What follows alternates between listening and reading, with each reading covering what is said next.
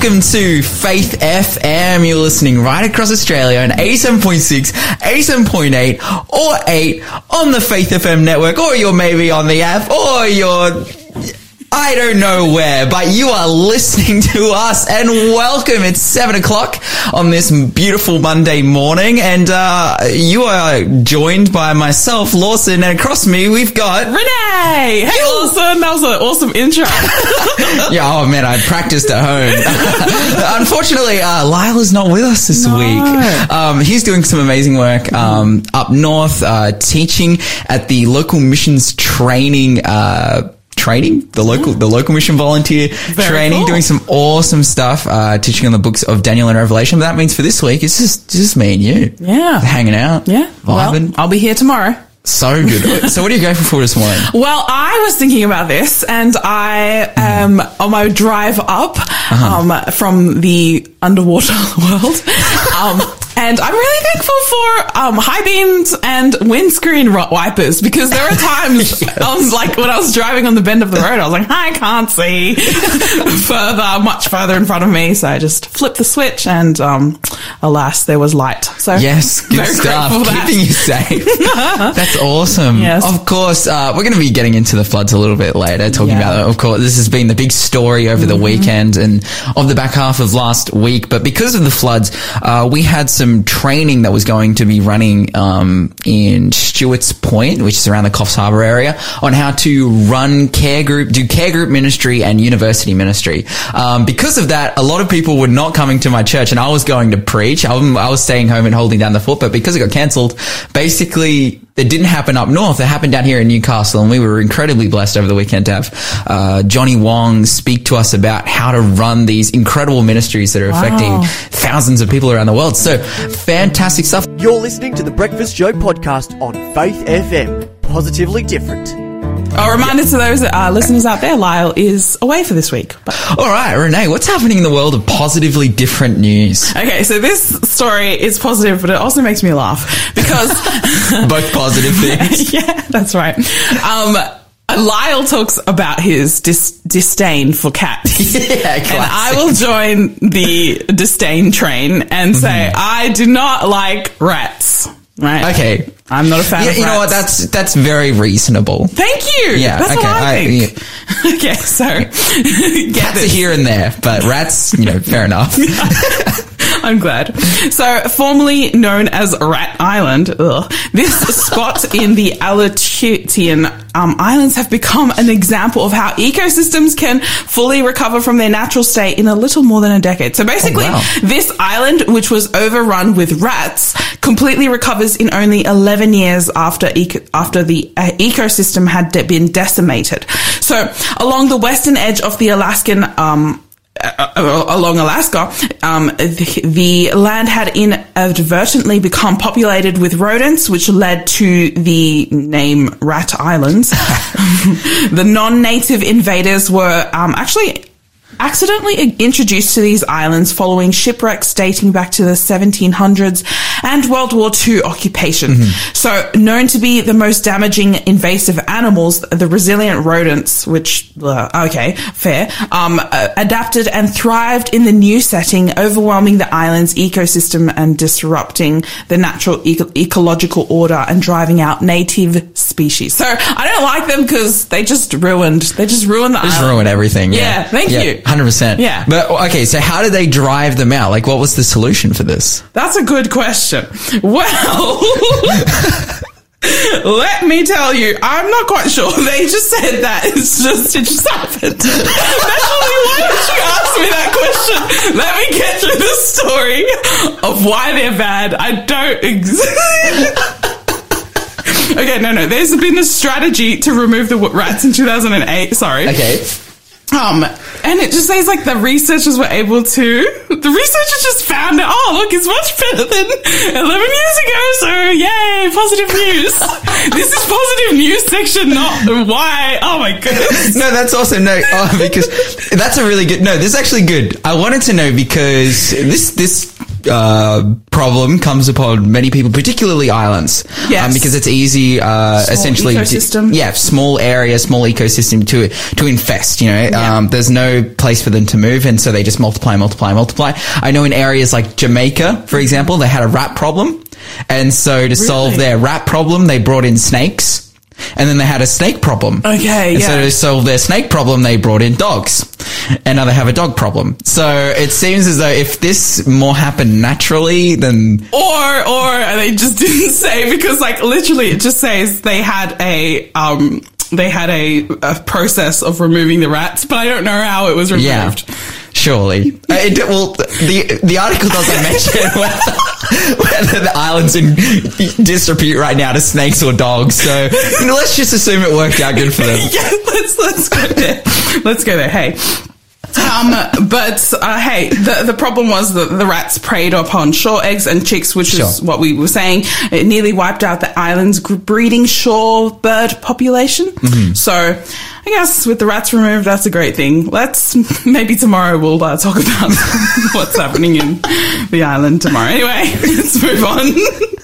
Moving on. Okay, so there is a small micro town which gives people with cognitive impairment, dementia, independence, and social engagement. So a small community in Belmere, just north of Brisbane, is turning a traditional aged care model on its head, with providing a sense of independence, engagement, and normalcy for its 120 residents.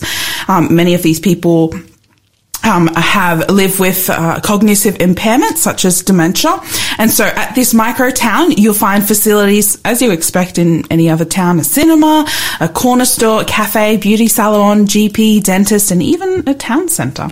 It's essentially like a little suburb, but it caters to older people and people who are living with disability, and that's what the CEO Natasha Chadwick tells ABC Radio Brisbane. She says that the way that we've developed the town is just like services that you would have in any suburb, in any community here in Australia. And she's a very big believer in inclusiveness. And she doesn't understand, like, when someone gets a brain disease or impairment, all of a sudden we think that they need to be in a secure ward and secure away from everyone else. When in fact, humans, all need community, all need connection. And so this town works to do that. Instead of a one large hotel-style facility, often seen in traditional aged care, the micro town has 17 separate houses with 7 people living in each, and they enable people to have their independence and freedom to continue to be the person that they were at home before they came to live in care. So each dwelling has a trained house companion who's responsible for everything from meal preparation to medication management, who is supported by a team of specialists. And she says that we have 24/7 registered nurses, allied health, podiatry, dietitians, physiotherapists, occupational therapists. The CEO says pretty much everything the Royal Commission is suggesting we should have providing as aged care providers. And from my small experience in working in aged care homes, like the transition between being independent in your own home to becoming dependent on such basic and simple tasks is a big change for people, for these people moving into retirement villages or whatever. So I think as in this system, in this program where they're trying to maintain independence for their people, is a really good thing to see. Yeah, it's essentially like it's free range. Yes. It's living within freedom. So humane, so good. But it's also giving a leg up to those who are struggling with that. You're listening to the Breakfast Show podcast on Faith FM. Positively different. I love that. Oh man, I had the privilege of embarrassing Lyle last Friday with the quiz. Ooh. Yeah, so we didn't actually announce on air. So the answer to last Friday's quiz was Daniel. Okay. Which is one of Lyle's favorite biblical topics, one of his most studied biblical topics. But the way I presented the quiz was so obvious yet subversive that people were getting it on the text line, people were winning the prizes, but Lyle just went crazy with it, because I said in our first clue, I said, despite this person's good looks and popularity, there's no record of their marriage. Of course, Daniel was never married because he was a eunuch, right? Oh, no. And then after that, I gave very obvious Daniel clues. Like, he came into authority from a young age. His authority wasn't in Israel. He was a descendant of David. But Lyle was just lost on this marriage. He assumed this person was married. And he's just like, there's no record of their wedding. There's no record of their marriage. There's no record of their spouse or their wife. Man, it was hilarious. But anyways, let's have a look at some current news. Stay close to those phones because, gonna have more clues later. But some current news, of course, we have to talk about the weather this morning because we are living in amongst history. We are? What is touted as a 1 in 100 year flood by New South Wales Premier Gladys Berejiklian. Essentially this is pretty crazy. And what I have to say about this, obviously it's quite devastating for a number of people. This is quite a serious thing. But what I find interesting about this is how it kind of snuck up on us. Particularly here in Newcastle. I remember, actually, again, this is another throwback to last week. I believe it was last Thursday. I was saying that I was grateful for the weather. Because, I assume, we'd been seeing lots of rain, which is usually a good thing. Yeah. Well, yes. Of course, even now here in Newcastle, I, walk out of my house this morning and almost sink through my front lawn where my car was parked. But yeah, no, I'm like, lots of rain. This is a very good thing. People's, water tanks will be overfilled and that's great. And then we were informed, someone called up and was like, actually, we're starting to flood. Oh. And then now, come Monday, it's a very serious situation at the moment. Sydney residents have received a 3 a.m. warning to be evacuated. Of course, this has already heavily affected the mid-north coast areas like Coffs Harbour and Taree and whatnot. They've seen massive rainfall. They're being evacuated. They're being flooded.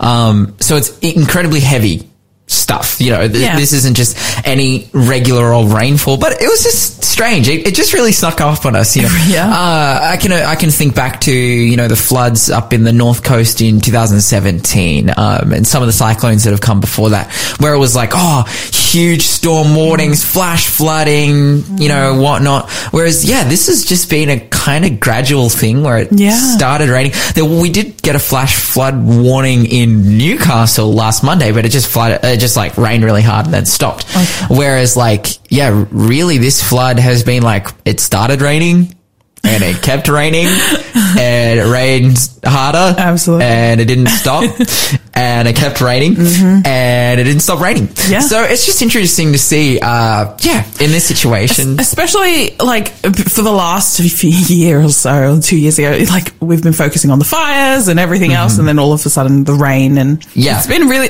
honestly, just driving on the highway, it's really dangerous and slippery. Yeah. So rain. Essentially what we've seen is an ecological disaster in the fire, followed by a pandemic disaster. And man, I really think that it was a great thing that the fires really cleared up during that time, because man, a fire and a pandemic, that would be gnarly. But so we saw a pandemic, and now we're coming out of the pandemic, and now we're seeing floods. So really heavy stuff. Of course, there are SES are doing their best to cover this problem. There would be, I believe, a number of people doing aid at this time. I could think of ADRA, the Red Cross, who is reaching out to displaced people. And of course, it doesn't seem like this is going to ease up in the next couple of days. So I guess we'll keep an eye out and see what's going on there. Just quickly, I wanted to mention too some corona news. We're seeing in some ways, the logical conclusion of the introduction of the vaccine. We are seeing that the Professor Brendan Murphy, who works on behalf of the government, has said that we will soon see the reduced use in hotel quarantine. Soon people will be able to do self-isolation when it comes to travel. So that's when it comes to traveling, when it comes to leaving Australia, this is, to go to a country that doesn't have those restrictions. It's or whether they do or don't, it's based on that other country. But the problem for a lot of people is coming back to Australia. I know producer Shell had a run-in with that last year, having to be quarantined in Sydney for 2 weeks in a hotel. And obviously not only is that just lame because you're stuck in a hotel for 2 weeks, but it's also very costly and expensive. So it's good to see that clearing up. Just quickly in the last couple of minutes that we had, I talked a little bit about Twitter and social media last week, me and Lyle. And probably the hottest commodity on Twitter, who is currently seen very much reduced usage after he was kind of silenced. Donald Trump, former president of the United States, is currently on break from social media after, you know, everything that's happened, losing the presidency and what went down on Twitter and all the information and the storm that kind of circled around whether the election votes were true or not. He has essentially come to the conclusion that he's going to come back to social media in the next couple of months, but it's going to be on his own platform that he will be starting a new social media platform. Now, as I read this, he you know, from his spokesperson's words, is going to attract tens of millions of users and completely redefine the game. But what I see here is Donald Trump, he's peaked. You know, he's peaked in relevancy. He's no longer president. That's why he became a social media star. I wouldn't say necessarily a darling of the social medias, but definitely a star of the social medias. But, you know, but now, like, he's no longer has anything to do with the presidency. And it seems that, you know, he'll start this platform, and in my opinion, it'll probably fail quite quickly. But this kind of just harkens to, as I talk about this, like, you know, the platforms that we have and the ability that we have to use them, the fact that they're all privatized, it's not really a fair thing. I think that ultimately, at the end of the day, you know, one-on-one conversation is the way to go. And I think it's definitely our method for, you know, as Christians interacting with one another. Of course, we can use these platforms for good. But we might talk about this a little bit later. You're listening to the Breakfast Show podcast on Faith FM. Positively different. But we now have our guest interview time. We've got Tim Turner there. Tim, are you with us? Yes, I'm here. Oh, Tim, yeah, of course I can hear you, man. How's it going? Yeah, good, Lawson. Good to be on with you guys. And Lawson and Renee, how are you guys? Oh, just winning, Renee. How are you? Yeah, I'm great. Good to hear from you, Tim. Yeah, likewise. Renee, how do you know Tim? Oh, me and Tim go way back. Yeah. I know him from college. Oh, awesome stuff. I know Tim from college. I've been around about way. I was Bible working for Raymond Terrace Mission Adventist Church in 2019, and Tim was the student pastor there. So, oh, mate, love to hear from Timmy. And Tim, oh, great stuff. So we're going to be talking to you today about your journey of faith, and how you came to know God, how you came to the place where you are now, where you've just finished up your theology degree, you have a lovely family, wife and kids, and yeah, just the way that God has worked in your life. So I guess I can just start by asking you, like, Tim, what's your background? Where are you from? Who is Tim Turner? Yeah, good question to start with, I guess. I was born at a very young age, like most people. Tim's got jokes. I love it. I'm a dad, yeah. So good. Before that. I guess I grew up sort of in the church and out of the church. My mum was sort of in and out all the time. Mm-hmm. And, so from about age of 5, I think, starting to go to school, my mum started studying at university. I felt like I lost my mum, and so she was a single mum, and sometimes she'd be up ages doing assignments and things. Seemed like she was always doing assignments, and so we sort of played on that a bit. We'd go and ask her, "Hey, Mum, can I have a biscuit?" Yeah. She just say that to get rid of it. And so I thought, "Oh, how far can we milk it? Mum, can I watch TV?" Yeah. Mum, can I have some ice cream? Yeah. Mum, can I drive the car? Yeah. Hey, wait a minute, what was that? Oh, my God. Can I drive the car? Yeah. That's so. Wait, how old were you when this was going on? 5 or 6. Good start. I had 2 older brothers, so that kind of helped with the understanding of how it would all work. Oh, nice. Yeah, basically, I felt like I was really sort of experiencing neglect after I was about 5. So that kind of left an emotional wound there. And the church I grew up in was really sort of very legalistic. It was always about the works, and you sort of had to be perfect for God, which is completely different to the way I understand things now. But it sort of left a real difficulty for me to really connect with God in that, because I knew I wasn't perfect. I'm pretty sure most people know they're not perfect. And so I started to medicate my emotional pain of neglect and stuff with gaming. and then that later on led into pornography as well. So that was sort of like something that hung around for 20 years. But that was kind of like my background as to where I was from. In and out of the church, didn't know how to sort of really approach God and deal with the addictions and get out of them. You know, you sort of hate some things that you do and you just can't stop. So, yeah, so that's kind of like my background. And so for you, Tim, you know, experiencing that neglect from a young age and then falling into those addictions, you know, it kind of comes a time where that, you know, you hit that rock bottom and then things start to turn around and talk about that experience of God coming into your life. Yeah, would love to hear it. Yeah, so I was engaged at the time, and she'd asked me questions and I'd answered them as truthfully as I could at the time. There's a lot of denial that was sort of really, I guess, stopping me from going the whole hog. But I told her I hadn't been playing games for ages, and I had been. Just couldn't really bring myself to own up to what I was doing. Thought it was going to destroy our relationship, and thought she'd leave, and so I thought everything was on the line. And one day, I've been gaming all night, and she came over to wake me up for college, and I just lied to her face, and it hit me so hard that I just lied to my fiance's face. But I sort of just stayed up all day, sort of punished myself, and when she came back, I just told her. And the questions started, and I decided I was going to answer them honestly. So that was 3 months before the wedding, and that was really brutal. She felt really destroyed from that, really betrayed as well. Like there's a lot of stuff that I really just wasn't proud of doing. And obviously, when you've got addiction and stuff, it makes you go further than you want to go, and makes you pay more than you want to pay. And that was very true to me. And so she was discovering basically what I'd done and how I'd betrayed her, and that really just destroyed her.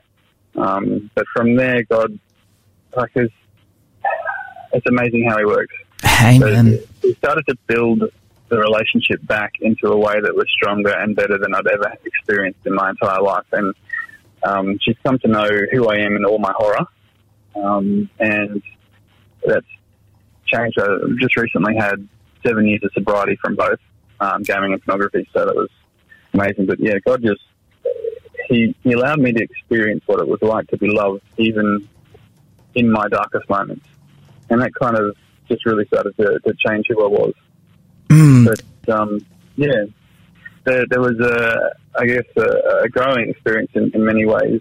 I started to fight for others in the battle, and just seeing the changes that was happening with myself and then with others, and then seeing families get saved, and so they're not getting divorced anymore because the guy's taking care of his own business, and just seeing the changes that are happening all around me has just been a miracle.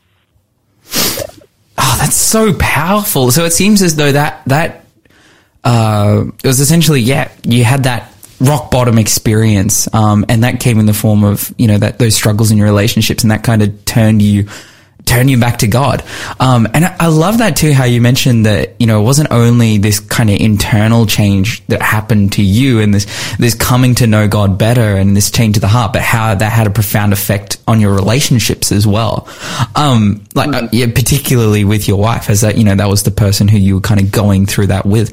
I'd love to know, and just hear, like, kind of what's your journey like been then in terms of, you know, what you've been doing and how God has really kind of led you through, you've gone through those challenges, you've found God, and things have started to change. I'd just love to know, what's your life looked like then? What's been the upward trajectory with God, and what's been the logistics and semantics of that? Yeah, so that has like totally changed. Starting to experience grace from somebody else has allowed me to experience grace from God, and that has changed a lot of things for me. The whole having to be perfect for God has started to change in huge ways as well, because it's the beauty of the gospel. Like, as far as I can tell, all the other different religions that I've looked into, they all have some sort of works-based experience of salvation, where, you know, your good deeds have to outweigh your bad deeds. You've got to work off your karma. You've got to, make yourself one with everything and remove all the. I can't remember exactly how Buddhism puts it, but it's always you doing something. Whereas with Christianity, with Jesus, it's not about you doing anything at all. It's about Him doing everything and you accepting it. And so that has been huge for me, because it's oftentimes in the places where you know that you're coming up bankrupt. And so from my experience, I was always coming up bankrupt, and coming through this experience where I'm being loved in my bankrupt state really allowed me to see a God who loved me, and it allowed me to actually accept that Jesus loves me and that Jesus has worked for me. He died for me personally. And so one of the things that I think that really came out of that is looking at the way I can, fight for others and just work for Him. It's been a really, really fun experience. Sorry, I can't remember the question. Still half asleep. 3 kids, 5 and under. So basically the experience has been a growing in Christ and an understanding of greater love for both myself and for others. And every part of my life has changed for the better. Being in my addiction, I couldn't feel enjoyment of anything else except the addiction. There was no joy in life, and when I'd try and stop, so I might go 12 months without doing it, but when I try and stop, the withdrawal symptoms and just the utter emptiness and feeling like nothing was, I couldn't get enjoyment out of food, I couldn't get enjoyment out of basically anything other than my addiction. But coming out of that now, I can have enjoyment seeing my dishes done, because I've just washed up for 20 minutes or something. My brain chemicals are healing themselves, and I'm experiencing the joy of living. And every part of my life is just better. I'm a better dad, I'm a better husband, I'm a better Christian, I'm a better pastor. I'm just a better person. I'm more kind to others. I'm more considerate, not so selfish anymore. So it's just every part of my life has started to change for the better. And one thing in particular, understanding, how God sees me, is that He doesn't hold me accountable for the emotional wounds that I experienced in childhood. It's like, well, if you're a 5-year-old, how are you supposed to, fulfill your own emotional needs? You're supposed to get love and affirmation and affection from your parents. You grew up without a dad. And so it's like, well, half of that's already gone. You can't fulfill that yourself. And He doesn't hold you accountable for those things. He just understands that this is something that happened to you. It's led you down a certain path, and your coping mechanisms are really survival techniques. And so, it's not necessarily a good thing, and you get stuck in it, but He's not beating you over the head with it. And for me, that was just like a huge breakthrough. There's this God who loves me in my weakest and my worst moments. And so it's just like, well, how does that change everything? So just all of a sudden I'm accepted. All of a sudden I'm loved and cherished. And that just has been mind-blowing. And the fact that in Scripture we're told that it's not on our own righteousness. There's nothing that we have done can recommend us to God, but it is on Christ. And so even if I've stuffed up that morning, I could still turn to God and say, look, sorry, stuffed up. And expect that He will answer my prayers, because it's Christ's blood. And as long as I'm submitting to Him and saying, well, all right, I've stuffed up, what do you want me to do? I have full confidence that whatever I ask for and whatever I'm being asked to do by Him is going to be fulfilled.